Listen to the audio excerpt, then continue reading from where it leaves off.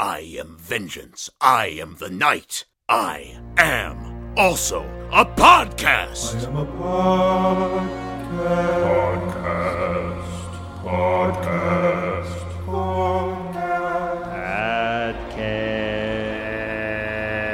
Whoa! It's a show. It's a show. Audio only, though. What is it about? If you have time, I can tell you that it is a podcast about Batman, a Batman podcast. What did you want me to say in this part? It's a show. Yeah. yeah! I am a podcast. Whoa! Hey! Interviews with fans and people who worked on the show. Podcast.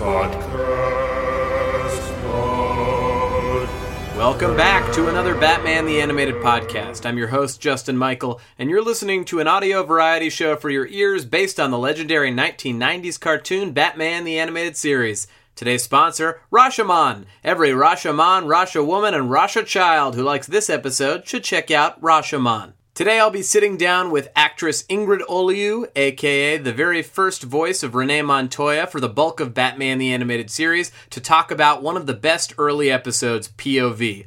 I'll also be joined by Clay Larson, a longtime buddy and Bat fan, to talk about the episode in more detail. But first, a quick, huge announcement. Batman the Animated Podcast will be having its very first live show. That's right, live show, baby, at the Long Beach Comic Expo next month. I'll be doing a live screening of a Batman the Animated Series episode, followed by a panel featuring Diane Pershing, aka the voice of Poison Ivy, Kevin Altieri, the director of the episode, will be screening, as well as longtime storyboard artist and director for the rest of the series, and even more fun guests and surprises to be announced. You might be wondering, when is this show? Well, I'll tell you, it's February 19th at 1 p.m. in Long Beach, California. Get your tickets now at longbeachcomicexpo.com. I'll have stickers and who knows what other goodies. Either way, stop by, say hey, watch an episode, chat about it. Ooh, it's gonna be a great time, guys. Alright, without further ado, let's get to today's episode,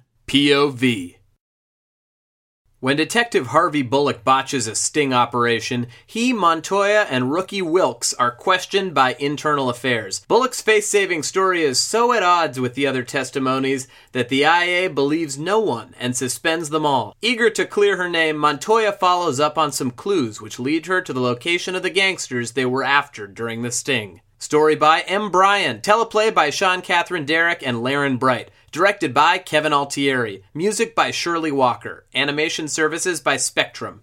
Featuring Kevin Conroy as Batman, Robert Costanzo as Detective Bullock, Bob Hastings as Commissioner Gordon, Robbie Benson as Officer Wilkes, John Considine as Hackle, Ron Perlman as a drifter. That's right, he didn't just Clayface it up, he drifted too, baby. Tokyo Clayface. Oh, that was a convoluted and dated joke. Ingrid Oliu as Officer Renee Montoya, and Mark Tubert as Scarface, who I'm assuming is not the same Scarface as the one we see later in the series. Today's fan, Clay Larson. Clay's a longtime buddy of mine. We went to college together, we've done improv together, we play D&D together. Also, he loves Batman the Animated Series. You can check out his stuff at Clay Larson on Twitter, or watch his live streaming D&D show on Jash called Aristocrats. He brings on comedians and other funny humans to play D&D, maybe for the first time, and it is a blast. Alright, let's get to that first interview.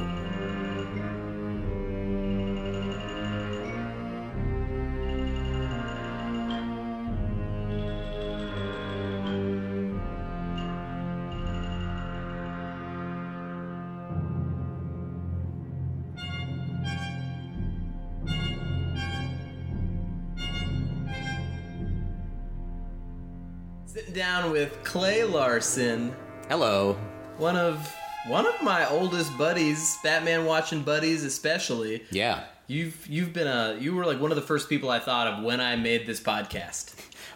Which has been like a year ago now? Yeah, it was a long year ago. Yeah, it was we had some trouble scheduling this at first, which is crazy because I'm busy, but not that busy. You live down the street. Yes. But now we're talking Batman. Chatting Bat, baby. We're chatting the Bat. I remember, and I said I would bring this up on the podcast, that I have a distinct memory of in college, us instant like AIMing each other or iChatting each other about fake Batman action figure variants. Yes. And I, for some reason, saved it as a screen cap because I thought it was a really funny joke. Oh, I remember that, but do you remember any of them? I think we were just like making fun of how there'd be like Neon Ultra RoboPack Batman. Yeah. Like all the different action figure subtypes that don't ever show up anywhere for real. They're just cheaply made and reproduced so kids would just keep buying more Batman stuff. And then at a certain age you realize, wait a second, Arctic Warrior Batman is just a repaint of Neon Freon Batman. And Neon Freon Batman is just a repaint of Neon Freon Clayface. Yeah. Which is a bold repaint. Yeah, bold repaint, very small niche market for that figure. So when I first asked you about the show, I asked which episode you wanted to talk about, and you pretty immediately got back with POV. Yes, and I also had said I think my initial offer was like, I'll do whatever episode nobody else wants to do. Because I like this show so much, like I will gladly talk about some of we described it earlier as kind of like the B-sides, or the deep cuts. I'd say this is a deep cut. This is a B-side of a deep cut. Yeah, and POV is great because it's definitely a deep cut. Like there's barely any Batman. There's no. I was gonna say no big villains, but there's no super villains at all. No, the boss. Yeah. That's the name of the villain, and we never find out who the boss is. Has no lines. Who's the boss? That's what Batman is always asking. Hey, excuse me, Commissioner. Who's the boss? All we really know about him is that he has a monocle and wears, I think, a derby, a bowler hat, and a very stylish trench coat. He's like a proto-Clock King, or the Clock King's cousin. Yeah, his silhouette actually even does kind of look like the Clock King. Except if the Clock King was wearing a long trench coat. But yeah, POV is great. I think in part because of those aspects of it. It actually reminds me, I was thinking about why I like this episode a lot, and I also really like the comic series Gotham Central. And I think you got me into that in college, and I remember reading them. Yeah, it was great. Or we just happened to be into the same things, and I read them. But I feel like I wasn't as comic book savvy at the time, and it's like a weird offset comic book. It was all about the I think Montoya was a main character in that series. She was. It was. And if anybody doesn't know, Gotham Central is basically a comic book series that is, if you imagine NYPD Blue, but set in Gotham, where Batman barely ever shows up. It would make a great TV show, especially now. You know what the crazy thing is? I remember hearing it was being talked about doing it as a TV show, and I think I don't remember this clearly enough to talk really authoritatively about it, but I think it was in development for a hot second, but then Gotham went into development and basically put the kibosh on probably that ever happening. Yeah. Once you have Gotham, you're kind of... Because even though it's in Gotham Central, Batman exists. He's at the height of his crime-fighting career, but he's treated like almost an urban myth, or you barely ever see him. But I feel like there's no way you've got Gotham. They're not going to make another Batman show without Batman anytime soon. Yeah, they would. I remember the villains would be kind of cameo-ish sort of characters, or it would surround something like the Joker or Mr. Freeze was doing, but watching how the police had to deduce stuff and actually put in work. Yeah, you're a cop in Gotham. How do you deal with a city where the Joker is running around? Yeah, how do you survive? Yeah. Anyway, that. We got a little off topic on just talking about how great Gotham Central is, but POV sort of reminds me of that because it's such from the perspective of the Gotham PD. Yeah, it really is. I mean, Batman is still seen as kind of a mysterious force, or, classic Bullock hating Batman. Yeah. Emblematic cop hates Batman. Yeah. It's also great because, I think the way, the log line for people describing POV is, should we read the description and all? Oh, I do it in the beginning. That's right. So I feel like the log line for how people describe POV is, oh, it's like Rashomon. Which, the Kurosawa movie. Yeah, and like I hadn't watched it for a little while, so when I watched it again for this, I had forgotten that. Oh yeah, that whole like multiple perspectives thing is only the first half of the episode. Yeah, I thought it was the whole episode. Right, and it's actually interesting. The IMDb page with the trivia says that basically there was like an interview with the people, Sean, Catherine, Derek, and Laren Bright, the original story people on this episode, saying that they basically took out almost 9 minutes of what the original story for this was. Like there were flashbacks to both Montoya and Bullock's youth. Like this says, this is on the IMDb page. It says, we cut out flashbacks to Montoya's youth when she was called a liar, and flashbacks to Bullock's youth when he was playing high school football when his dad yells at him because he was using teamwork. Quote unquote, don't be a team player, be a star. Being a team player is for losers. Go out for number one, pal. I kind of love that. That gives a lot of like backstory to Bullock. Yeah. But also pretty irrelevant in... Yeah, the episode doesn't need it, but I partly just want to watch the animated scene of Bullock's dad telling him teamwork is for losers. I want to see like a life with Louie style cartoon with Lil Bullock. Lil Bullock? Lil Bullock. That's Lil a Bullock. hard contraction to say. Lil Bullock. Bullock Jr.? Bullock Jr.? Yeah. Hey, Dad, I want a donut. Still with a toothpick in his mouth. He's got a toothpick, he wears a trench coat and a fedora. Killer Croc hates him and has a vendetta. Lil Croc hates him. Yeah, has a pistol. Yes, definitely has a pistol. That's interesting. Yeah, I mean, it is absolutely like, you know, a reference, an homage to Rashomon. Yeah. Which, if you haven't seen that film, is broken up into separate points of view, separate stories about the same main event. And it's not quite as complicated or as sophisticated as Rashomon, which the fact that I'm even having to say it's not quite as sophisticated as that Kurosawa movie is a testament to how good this show is. Yeah. But, like, because in Rashomon, they are telling their different perspectives on the story, and they don't realize the discrepancies, and you, the viewer, don't realize the discrepancies until they're comparing the stories, which in this, like in Bullock's story, he's telling it with his take on it, but what you see in the visuals are the actual... So, like, he says, I got there early, I went in, and there was a loud sound, must have been Batman, but then what we see him trip over a paint can. Right. So, like, and I think that is a little bit of this is a show that was on Saturday mornings or weekday afternoons for kids, ostensibly. But the fact that they even did this and the fact that they trusted kids to be able to, like, understand, like, oh yeah, he's saying this, but it's not true because we're seeing this, is like, oh yeah, we're not dumbing this down to, like, the most basic level for kids. Yeah, no, I mean, I think it definitely is something that challenges at least, like, the Saturday morning or, like, after school program style of programming. Yeah, that's another... The fact that this episode is also, like, it's experimental in that sense, but, like, I think when you think of episodes like this of a show, you think, oh, that's probably, like, a later season episode. This is the first season when they're doing this. This is one of the first episodes. Yeah. Which is kind of what I love about it, is that they just dove into the cop end of things. They also, it looks, I mean, you can tell in these early episodes, the way they look, they take more time.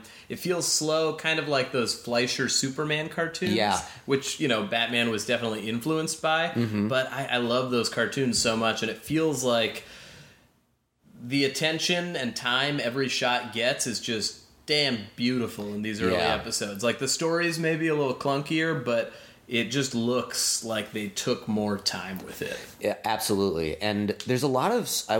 when I was watching it, I was noticing there's a lot of great small visual details that a lot of shows wouldn't... I think a lot of animated shows especially because, they're watching budgets and all that sort of thing, wouldn't take the time to do. The main example of this that I was thinking of was, so towards the end, there's one of the thugs who we looked up before this was voiced by Ron Perlman. Yep, who also voiced Clayface, and that's Yep. the only thing he's known for. Yep, that's all. Little known actor, Ron Perlman. Actually, in 92 or whatever, he probably wasn't. He definitely was more of a character actor that nobody really knew too much about. But so his character, who attacks Renee Montoya with the drill they're using to drill into a safe, and therefore is credited as named Driller. So great. Perfect thug name. And also, I would also say, just this is a side note, if you look at that character design, he kind of looks like Ron Perlman as an animated series design. Like a little bit. Ron, we're going to need you to sit here and pose nude while our artists paint every part of your body for this sequence. Isn't this character going to have a trench coat on or something? Yes, but we have a trench coat model. It's hanging on that coat rack over there. Couldn't you use the model for the body, too? We want to make sure we get the contours of your muscle underneath just right. All right. Thank you, Mr. Perlman. But yeah, so Driller gets in... Batman's fighting these thugs in a warehouse along the docks, and Driller gets knocked off into the water, and you don't see him for, I'd say a solid 5 minutes or so in the show, but then all of a sudden he reappears, and the next time you see him, he's in a forklift, it's a surprise, he got out of the water and got this vehicle, and he's driving it at Batman. And I think a lot of kids' shows and just places looking to cut costs would just be like, great, his design's now on the forklift. We don't need... People will assume all that. But in this, if you look at him, they animated water coming off of his head to give a visual of, oh yeah, he got out of the river. It's not just a, that sort of cartoony, he was over here, but now he's over here sort of warping where he's not affected by what happened. Yeah, it's just an attention to detail that for sure costs more time and money. And it's the drops are animated. They're not just static, cells that were pulled across or anything. Yeah. They're flying off of him. And that's such a small detail that would be so easy to say, we don't need this. But it's a visual thing that and I also feel like that's something that is kind of a cool thing to do for a kid's show, because it is if there are kids who are younger and watching it who maybe wouldn't get that, that is a visual indicator of oh, that's right, that's the guy who was in the water. Mm-hmm. I just think that's a tiny cool detail. I wonder how much of that is through the direction. I think this is a Kevin Altieri episode. I think so, yeah. And yes, it is great. He was a board artist on the show as well. Mm-hmm. And I feel like he's an incredibly visual guy, and all of his episodes are boarded so dynamically and cinematically. Mm-hmm. He also did that Showdown episode, the flashback to the Jonah Hex Wild West one. Amazing. All of his stuff is so good. I wonder if that happened to play into it, or if it was just, an overall mandate at the time. I feel like it could have, because that doesn't seem like I can't imagine they wrote that into the script or anything like that. There was a page on dripping water from Driller's face. Also, his name was in the script, Driller. Yeah. Mr. Perlman, we're going to have to now douse your naked body with water. Or actually, sit here for hours and sweat under these lights. Another example of that... and we don't have to talk about tiny animation details the whole time. That's kind of what this podcast is about. But the other example of that I loved in this is, so when... Oh, I already forgot the young cop's name. The rookie's name. Wilkes. Wilkes. You mean Wilkes, the Gotham City police officer we've never seen before and never see again? Mm-hmm. Who talks, he's never been on a sting, He's a little bit too much, right? A little bit. He's man, you want a one-dimensional, prototypical, this is a rookie cop? Get Wilkes from the animated series. Oh, please, gee, I sure would be excited. Oh, geez, Montoya, I've never been on a sting before. Why don't you hang out with my boring, annoying friend, Jimmy Olsen? He kind of looks like Jimmy Olsen. He does, and actually, I have more respect for Jimmy than to make him hang out with Wilkes. Yeah. Jimmy's an artist, at least. He's a photographer. Right? Like me. Ooh, Clay Larson, photographer, plugging himself.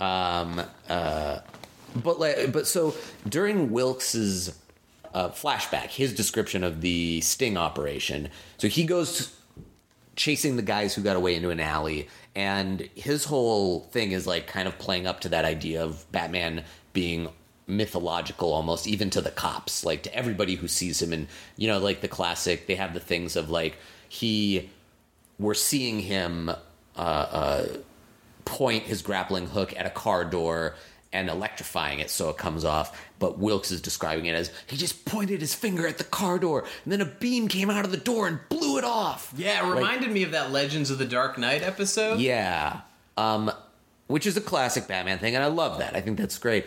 But the small detail is, in one of those things, so the crooks are in a car that's like, they're in an alley, the car is going down the alley to hit Wilkes, and it's about to hit Wilkes. Batman jumps down and he throws like caltrops at it. I think it's caltrops like and those not little batarangs. spiked. Yeah. They're like the spiked triangles that go on the ground to knock out tires. I don't think it's a batarang. Yeah, I you think know, it's a caltrops. wacky races thing. Yeah.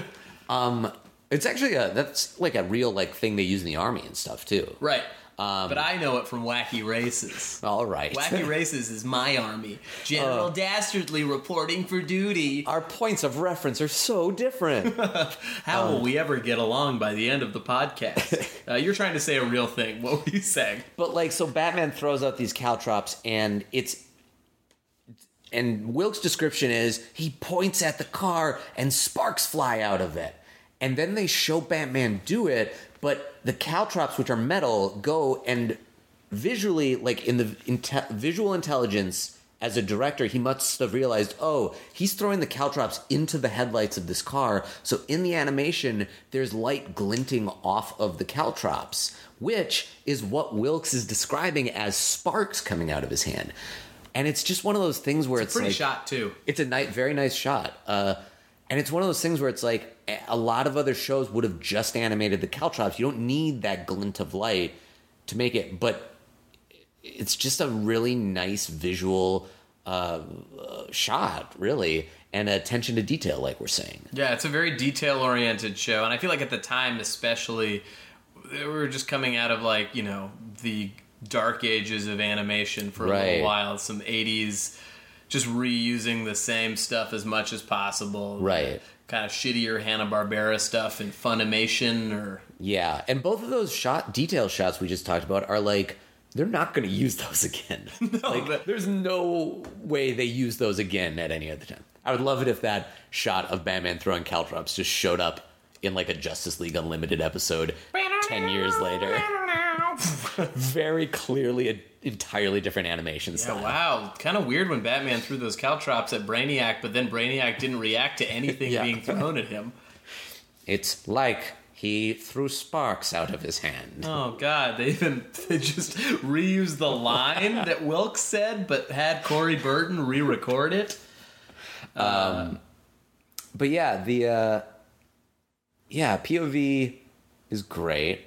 It feels, before we started recording, I described it as almost feeling like a workman-like episode. Yeah, what do you mean by that? I guess I mean that the fact that there's no big villains, like Batman's barely in it, it's just a good story, and it also feels like an episode that when I was a kid, maybe I like wouldn't have been excited about because of the fact that there's like no villains and not a lot of Batman. But like they didn't care about that. Like it's a good story and it's interesting. It's different. They tried something different with the way it was plotted. I don't know. I just think that's cool. And like, I mean, workman like in a good way. It's not flashy. Yeah. And you also need episodes like this to make you care about people like Montoya or even Bullock. Yeah. Like, this is probably the most screen time Montoya ever gets in the entire series. Like, every now and I think in Harley and Ivy, like, she has some fun moments where, like, she's the one who ends up taking them down. Right. And Bullock definitely gets his fair share of moments across the series, but I feel like Montoya is usually there as backup for a few, like, snarky lines or just earnestness. And in this episode, it kind of felt like she was the one with the character arc. She was the last one to like turn in her badge and gun and all that. You know, and it felt like And as a kid, you're like, she's telling the truth. And she's the one who figures out, on like after she gets suspended, she's going home on what looks to be just like a metro line, and is like scribbling on a paper, like she's still doing detective work and trying to figure out like what, I think it was like she had heard one of the guys say something about Doc. And they assume at the precinct. It was a pretty goofy realization. She's like on the she's on the metro on the way back. She's like, Doc, Doc with a K. Yeah, it's funny because in the precinct they assume it was a name, Doc something, and the other name that shows up that they heard in one of the other storylines was Hackfield or Hathcock, right? Which is a weird name. But apologies to anyone named Hathcock listening. How dare you? Oh, Mr. Hathcock. I'm here too. You should pitch in more if you're going to do this podcast. I like listening. All right. Bye. But and so they hear and then she's trying to figure out is it Dr. Hathcock, Doc something, and it takes her that long to realize oh, it's the Docks. It's a place, she's simultaneously not a person. the smartest and dumbest person, because it's good that they're giving her the smarts to figure it out. Yeah. But also, it's so easy. She's the smartest of all the dummies in the police station who can't figure that out. She is a half step away from an Adam West solving or Burt Ward solving an old school Batman Riddler riddle sort of realization or epiphany. But I feel like in these early episodes, they hadn't quite figured out the tone. Yeah, and I think there's also an element, too, of, it's a fairly complex storyline for 22 minutes in terms of, and the... kids. And for kids in terms of the, multiple plot lines. And, sometimes, it's one of those things, we can make fun of it, but there's an element, too, of, I'll give them that one. Oh, yeah. You know? Yeah, I still enjoy the style and the pace, and, just... this episode is so much fun. Yeah. Let's talk about Montoya for a second. I think she's one of, the coolest parts about this episode and show. Yeah. Having a not white, not man cop And is pretty cool for a cartoon at that time, especially. And you might know this for sure. I'm not 100% sure. Wasn't Montoya also, kind of like Harley Quinn, created for the animated series? I believe that she was. Right? Yeah. From what I remember, I think she is a character that was created for the animated series and then became a staple of the comic book universe. she's was in the comic already. She then, before she was in the Batman comics kind of universe before Gotham Central, then she was one of the main characters in Gotham Central, which when that series ended, I believe around the time it ended is when everything with, I want to say, Infinite Crisis or the New 52 happened, where she became the new Question. Yeah. Which is just awesome that, this character who was a cool progressive character in a 1992 animated series eventually becomes a superhero in her own right, 15 to 20 years later. Oh, interesting. So, reading this, according to Bruce Timm, it was clear for the start that they needed a strong female policewoman as an audience viewpoint character. Uh-huh. The idea became popular and was borrowed by DC Comics. Because comics take generally shorter to produce than animation, she debuted in Batman number 475 in March 1992, well before her animated debut in Pretty Poison, which aired in September of the same year. But she was invented for the cartoon, but they didn't get to reveal her. We were technically right. Yes. But if someone said, no, I read a comic with Renee Montoya before she was ever in the cartoon, they would also be right. Yeah. That's so interesting. Yeah. She shows up in a lot of episodes in the animated series. Yeah. But it's funny how, Harley Quinn kind of steals her thunder in terms of being the characters that get brought over from the animated series, because that's funny, because that means she made that transition so far ahead of Harley. Oh yeah, absolutely. That's insane. I was pretty sure that happened with her, but I didn't realize it was that quick of a turnaround. I guess that's crazy. You learn something new every day on this podcast. Only on this podcast. Only on this podcast. Everywhere else, you learn nothing.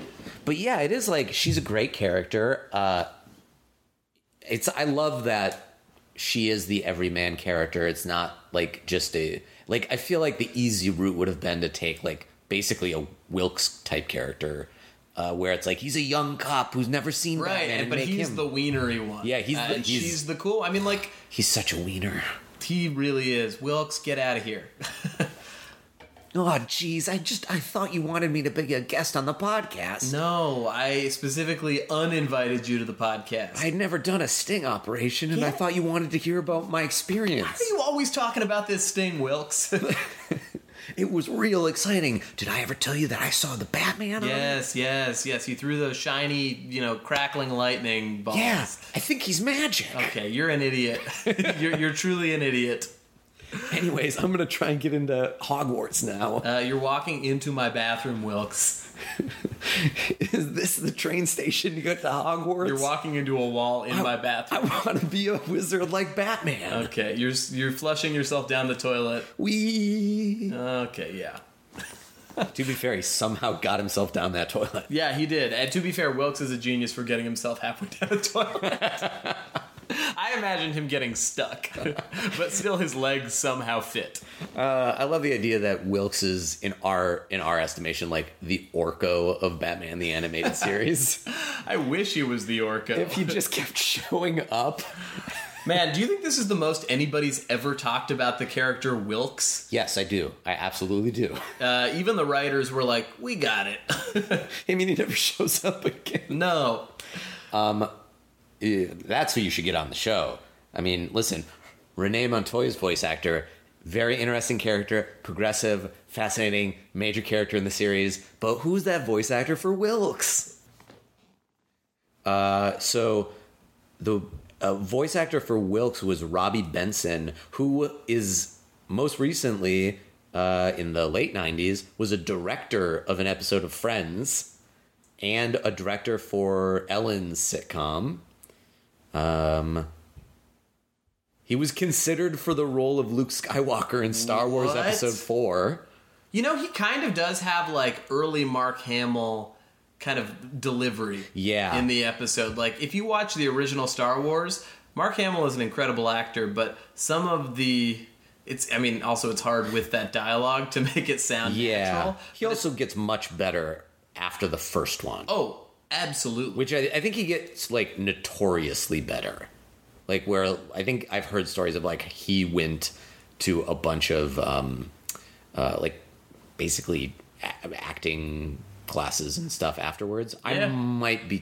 I think that's true. I mean, either way, he got way better, and, let's be honest, best Joker ever. Oh, yeah. I hesitated even saying anything like that because I love him so much that, like... I don't want to be on a podcast about Batman saying where anything he listens negative. And he's like, Clay doesn't like me, huh? Why'd you have to say it in the Joker voice? Oh, this is my real voice. God, nobody will do a better Joker, and I say that objectively and not subjectively. Side note: the guy who did Wilkes' voice also did Beast's voice in Beauty and the Beast. Really? I guess. Ooh, well, he was pretty good as Beast. Yeah. All right, Wilkes, you get a pass. You get a pass. Well, at least the actor who played Wilkes, the character, I don't know. Or wait, maybe he didn't in the actual movie, but then in like all the like sequel movies and like he was Cheaper Beast. He's Cheaper Beast. All right. Beware the Cheaper Beast. It sounds like the beginning of a Grimm's fairy tale poem or something. Beware the Cheaper Beast, my children. His teeth that bite and voice that screeches. He's the Jabberwock. He's the like the B grade C-list Jabberwocky. He's Cheaper Beast and Cheaper Jabberwocky. Ooh, Cheaperwocky. Cheaperwocky. Well, any other things? Any other takeaways from POV? I think it's just a great, solid Batman story. Like, and even though Batman doesn't show up a lot in it, I love the fact that like Batman doesn't have a line till like over halfway through the episode. He only has. I looked it up. He only has 6 lines the entire episode. I love those sort of stories. I like those in the comics, too. They would occasionally have, like, a comic story where Batman just shows up in the periphery or, like, at the very end or reminding you that he is a legend to most people in the city. He is to be feared. He is kind of a force of nature in the eyes of normal people. Yeah, and, like, I love those shots of like a cop seeing Batman up on the rooftop and while the building's on fire. Well, the building's on fire, a good shot. and then he ducks out of it, and he doesn't say anything when he saves the cops. Like, I like those reminders occasionally of like, oh, urban myth Batman. Also, the investigator who is investigating the 3 cops at the top. We can't forget talking about him, Lieutenant Hackle.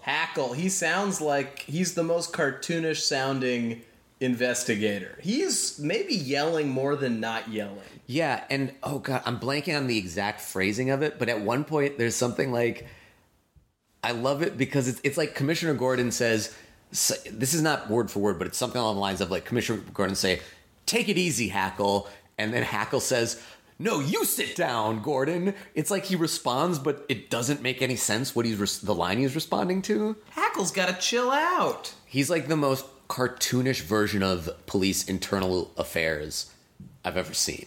And I love it. Well, at least we talked about Hackle. Where can people find you if they want to follow more Clay Larson things? You can find me at the Twitch show I host. It's a show of comedians playing D&D. We shoot live every Thursday at 3 p.m. Pacific Standard Time at twitch.tv/jashplay. You can also find me, it's defunct really, I don't tweet very much, but at Clay Larson, or my Instagram, at Clay Larson. Which is less defunct, you're a photographer. I am a photographer. You can find, I'm hopefully redoing my site soon, but my work at www.claylarson.com. I should have introduced you as photographer, comedian, D&D entrepreneur. Entrepreneur. Oh, Hathcock is back. Hathcock, I'm here and I've been listening and I hated it.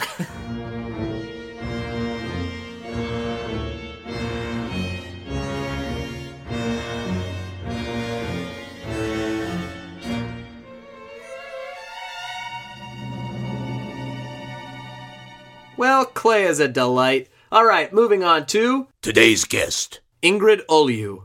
Ingrid's a wonderful actress you guys probably know best as Officer Renee Montoya in Batman the Animated Series. Surprise, surprise. But she's also appeared in some really great films like Real Women Have Curves and Stand and Deliver. It was great sitting down with her, and it was a lot of fun to chat Montoya and her career in general. So guys, please sit back, relax, take a break from the world falling apart around us, and listen to this interview.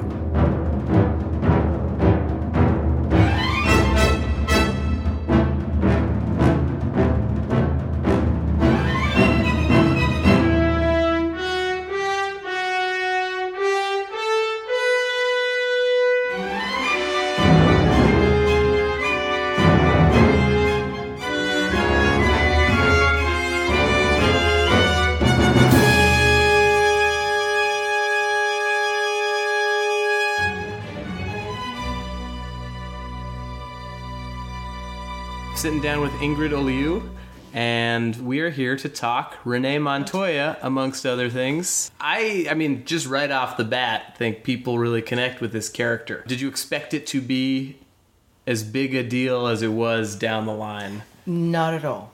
The interesting part about getting this job was when I was first contacted I was like, I don't know anything about animation.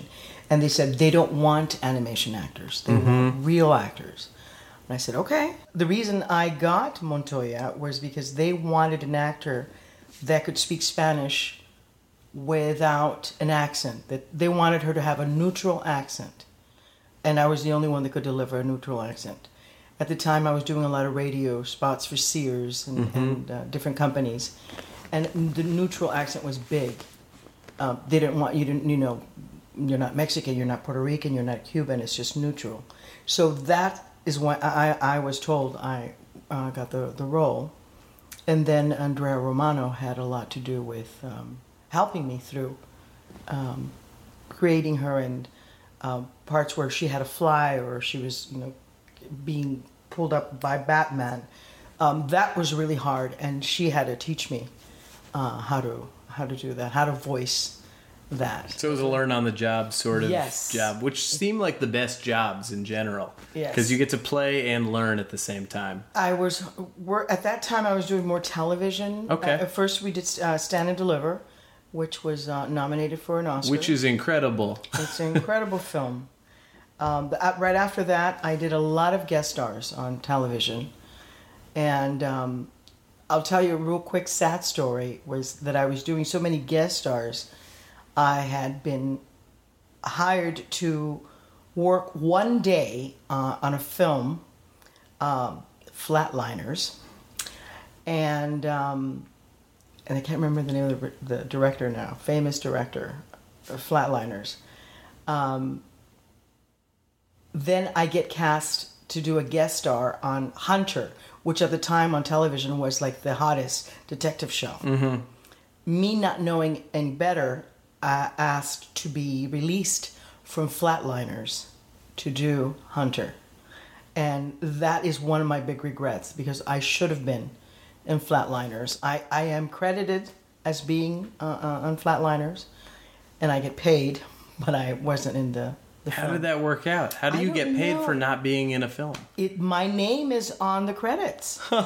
So I don't know if somebody pulled some strings because I was pregnant at the time and I was like, am I gonna work? That's why I wanted to do the guest star, but that's one of my regrets in the film industry is that I turned that down. Well, It's let's such a great film. back up to how you got started. Where are you As a from teenager, originally? I was born in Boyle Heights, California. A local Angelino? Yes, but raised in Nicaragua, Central Okay. America, and from Nicaraguan parents.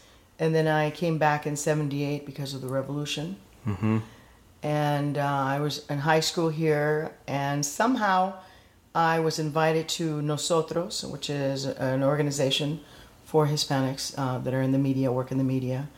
And it's a great organization that helped me at the time tremendously to get into AFI, to get into USC, UCLA, working student films, and then from there, AFI films.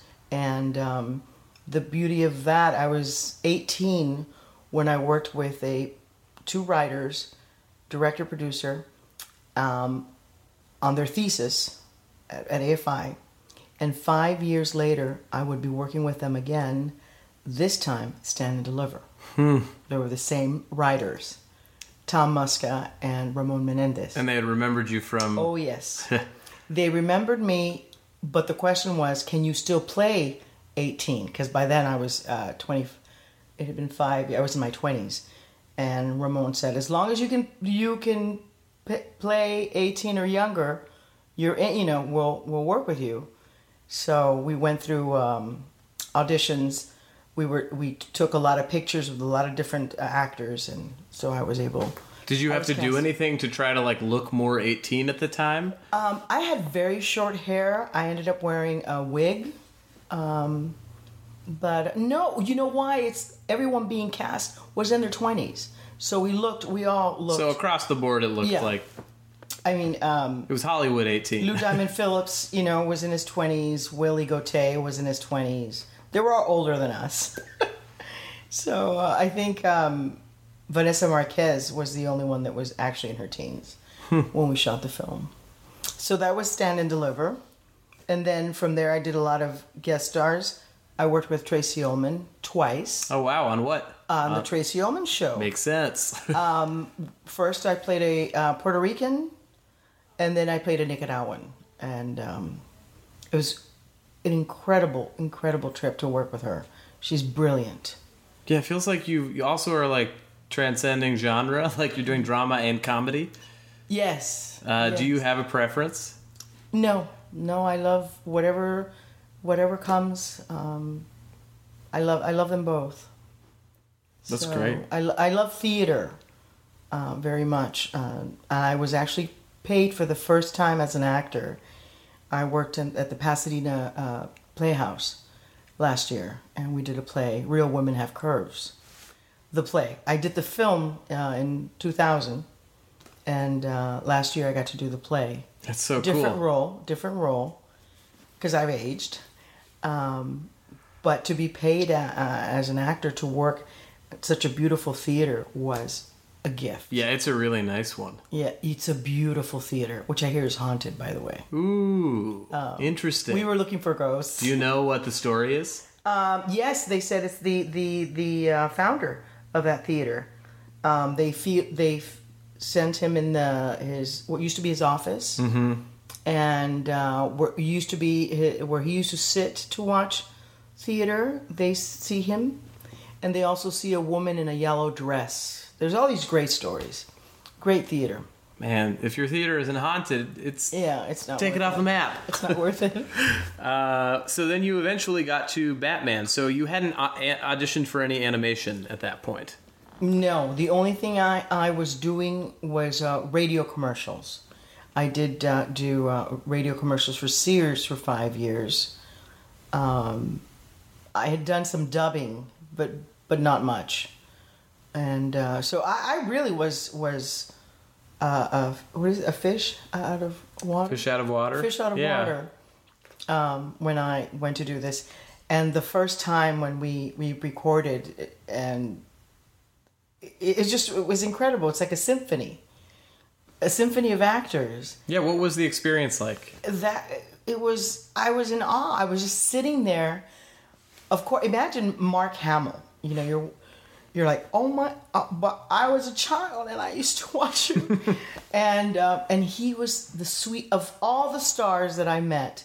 He was the sweetest man, most just so down to earth, so real. He was a dad. The man drove a station wagon with like 3 car seats, children's, and he was just such a dad.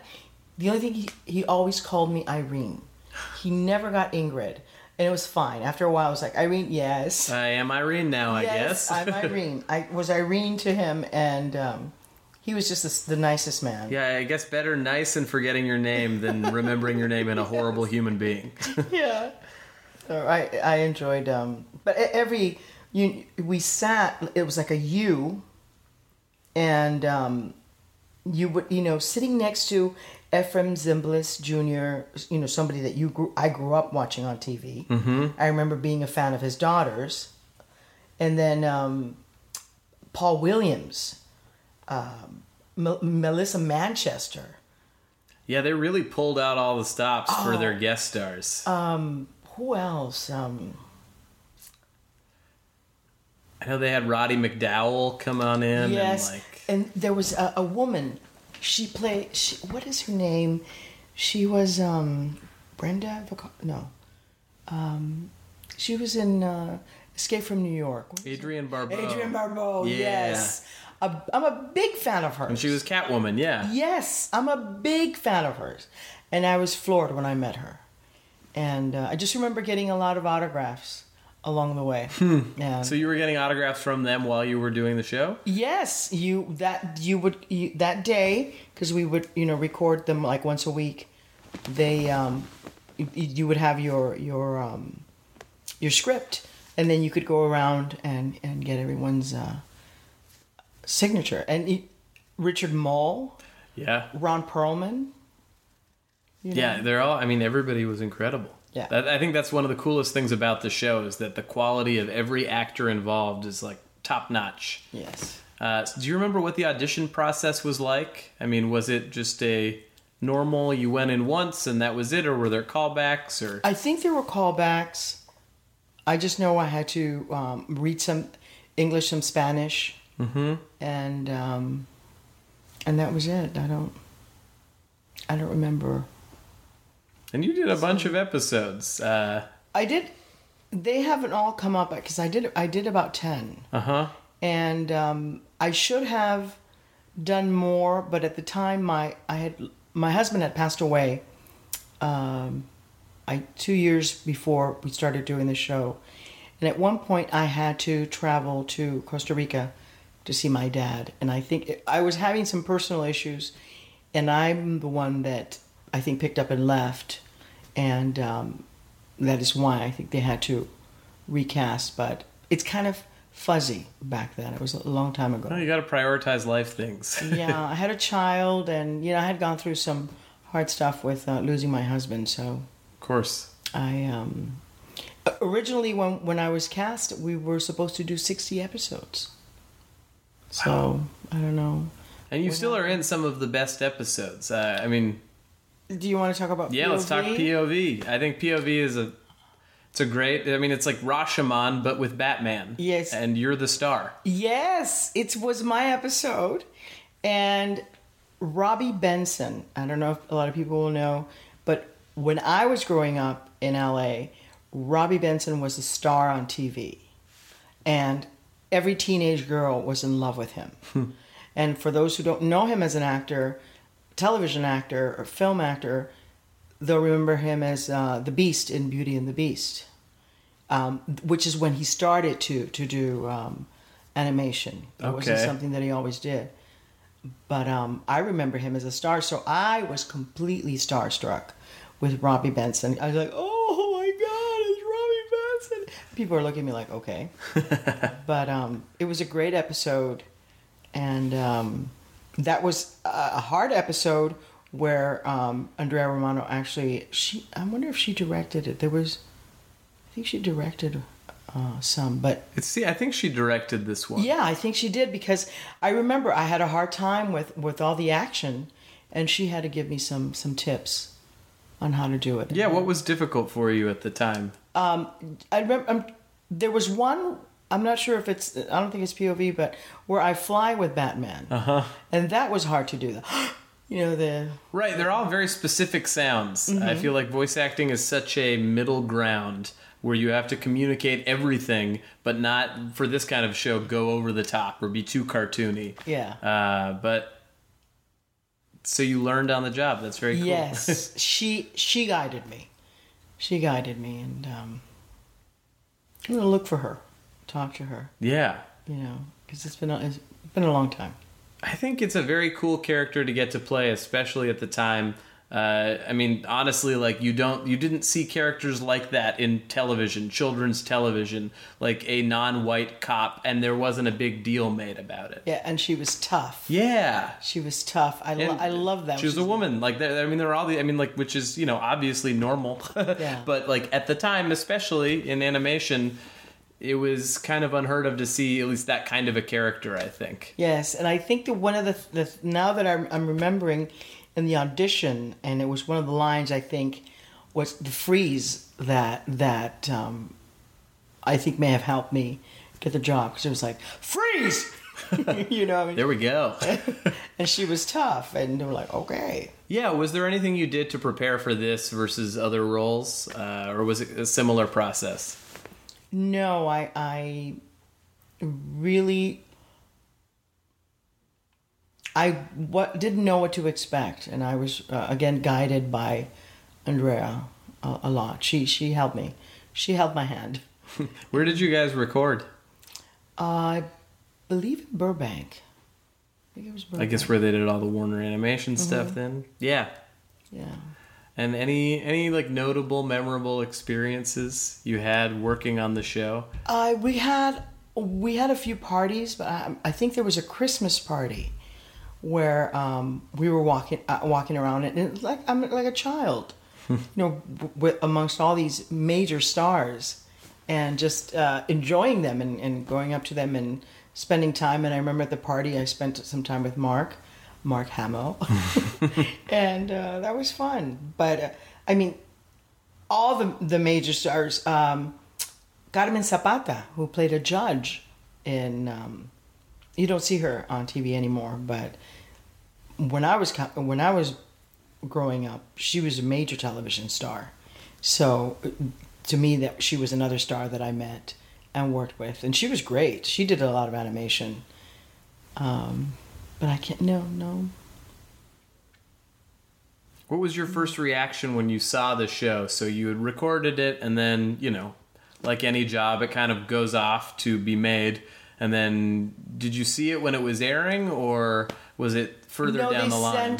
I think they sent us a copy, and I was so impressed. I was blown away by it. And it was just it's beautiful. It looks great. Yeah, it holds up. The animation is really beautiful. Yes. So I was very impressed. Yeah, did you have a background? Did you watch cartoons growing up, or was it kind of a... I did. No, I did. And oh my God. The most interesting thing about animation, we've done film, television, theater, but animation has the most loyal fan base ever. I have one of my brother's closest friends. I meet him, and he's telling me what a fan he is of Batman.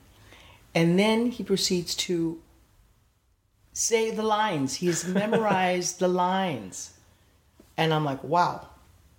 And I met many, many fans that know so much. They knew, I know nothing about Batman, the making, nothing compared to what they know. And they're teaching you, telling you this, and then this year, and so and so. And I'm going, oh my God, you guys are like a walking encyclopedia of Batman. Yeah. I've had people recognize. I've been in another room, and somebody walks in and says, "Were you in Batman? I just recognized your voice," and things like that. I mean, it's the most iconic version, I feel like, of that character who's now insanely popular. Yes. So I feel like you must get it a lot. I have fans. Well, of course, Stand and Deliver, and then there's Real Women Have Curves. These are iconic films. Yeah. Batman has, the fan base is different, but through Facebook, I have friends all over the world, and she does have a big lesbian following. Really? Yes. That's very cool. Yeah, I had one, somebody with the name of a man write to me, and then I found out that it wasn't a man; it was really a woman and a television star. Really? Yes. So they had like an undercover name for Facebook or something like that. As a man. Yeah. And I Googled that name, and it was a star. That's so cool. Yeah. Yeah, it's cool when a certain group of people just locks into a character, too. It's like, this is very meaningful. Yeah. Yeah, because you did so. I mean, there was one that was like an all, Harley and Ivy, I think, and it was Harley Quinn and Poison Ivy, and it's Renee Montoya who's the one who like gets them. Yeah. In the end, and I feel like that was part of like a very like girl powery episode too. I like the way she was Batman's friend, and she wanted to help him. Yeah, she was one of the most loyal or like honorable characters in the series. Mm-hmm. There's a lot of crooked people in Gotham City. Yeah, that cop, what's his name? Harvey Bullock. Yes. That was Robert Costanzo. Yes. Great guy. He used to show up to the recordings with his father. Really? It was so sweet. And his father would just watch? Yeah, would sit there. I'm so Italian. It was so sweet. And would he just watch like behind the booth, or he'd like sit in with... No, he would sit outside because we would meet outside first, and then we'd go into the booth. I'm not sure where the father was, but he was always there. Yeah. That's so nice. And I was a big fan of Richard Moll. Richard Moll is great. Yes. He was Two-Face on the show. But yeah, I imagine you worked with him a good amount on that show. I did. I think I saw him 2 or 3 times. Mm-hmm. Yeah, because you got to work with kind of everybody as part of like the police force in the show. Yes. Let me ask you a fan question. Sure. What do you feel drives Montoya to be a police officer in the most crime-ridden city of all time? Oh, I don't know. She Yeah. wanted to protect... I have no idea. I don't know how I would answer that question either, but... Yeah, she wanted to protect. She was there to protect. So beyond that, after you worked on Batman, what was the experience like moving forward? So you'd taken some time off. Yes. Did you work in animation anymore? No, I didn't. I went away for about 10 years. And then I was raising my child, my only child. That's a good reason. Yeah. Well, after losing your husband and you're left with a 6-week-old child, I went through some hardship, and then I started over, and I was raising her, and I I was still working, but I realized when she was 3, I was booked back to back doing 2 commercials. It was really hard on her. And I realized I was the only parent, with her. And I said, it's not worth me disturbing her life. Until she's older, I'll go back, I'll go back to work. So we kept saying it was going to be when she was 10. And then she turned 10 and she still needed a lot of help. But while I hadn't gone back to the business, I received a script from HBO. And they invited me to work with them on Real Women Have Curves. Mm-hmm. And I said, okay. So we worked on that. My daughter read the script and she read that, we were going to have a scene in our underwear. And she said, please, Mom, don't do this. Don't do this. You're going to embarrass me. How old was she at the time? I think she was 11. Sounds about right for being embarrassed by She was like, please don't. And I said, no, baby, this is a good role. It's going to be a great movie. Of course, when the movie is produced and we're doing publicity, and she gets to travel with me first class everywhere, she was like, I'm so glad you did this. Yeah, never mind. This is great. Yeah, I'm so glad you did this movie. Because we did get to go all over the country. That's so cool. So you got to travel together as a result. We went to Sundance. We won the Audience Award. And then we went to other places. Beautiful place, Aspen Film Festival. We went to Chicago. Anyway, and then she passed away. This was in 2002, and she passed away in 2003. I'm so sorry. So then I go away, And, yeah.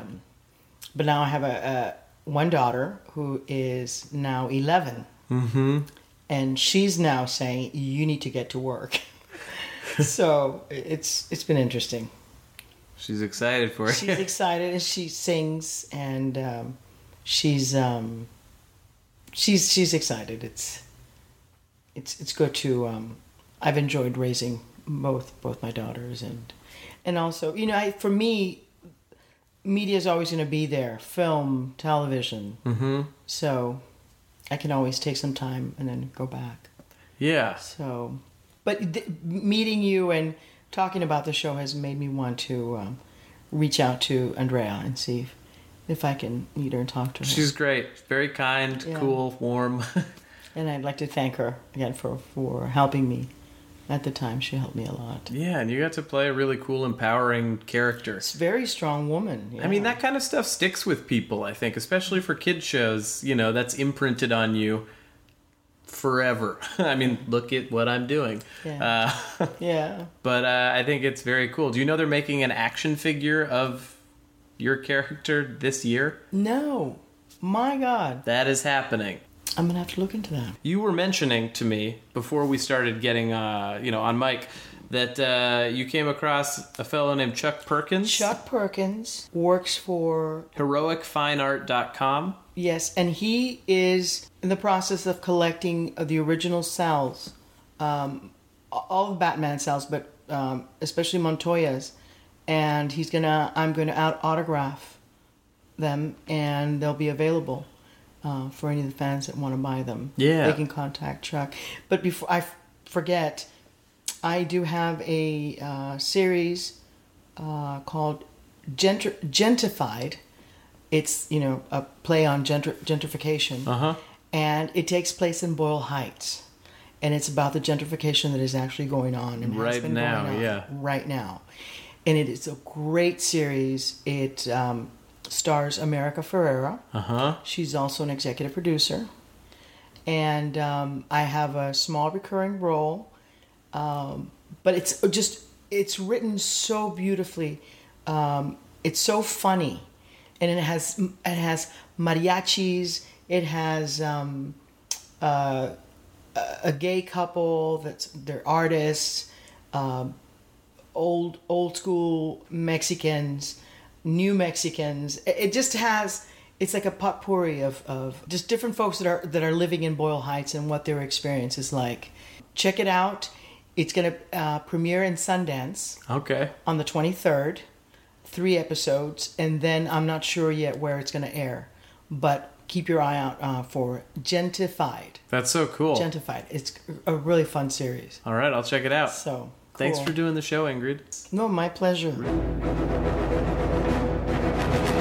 All right, guys, that's the show. Thank you so much for listening. If you liked what you heard, please subscribe in iTunes, leave a review, email me at btaspodcast@gmail.com, go to btaspodcast.com, follow me on Twitter at btaspodcast and at HeyJustin. And remember, if you live in California, you live in Long Beach, or you just want to fly out here for the hell of it, even though you live really far away, come see Batman the Animated Podcast live for the very first time, and perhaps the last time. Hopefully, that's not the case. Hoping to do more of these at the Long Beach Comic Expo. You can get your tickets online. It's February 19th at 1 p.m. That's a Sunday. Ooh, what a great way to spend the afternoon. Also, donate to the show if you like it at patreon.com/BTAS Podcast. Batman the Animated Podcast is hosted, edited, and created by me, Justin Michael. Tom Smith created the show logo, and Casey Trela helped create the theme song. Harry Chaskin is the booming voice of the podcast, and I would really like to thank my guests today, Clay Larson and Ingrid Oliu, for appearing on the show, as well as This American Life co-creator Tori Malatia, who had this to say. No, you back off, Commissioner. Tori, this bit never gets old. Thanks, buddy. All right, guys, see you in a couple of weeks for more Batman the Animated Podcast. Bye-bye.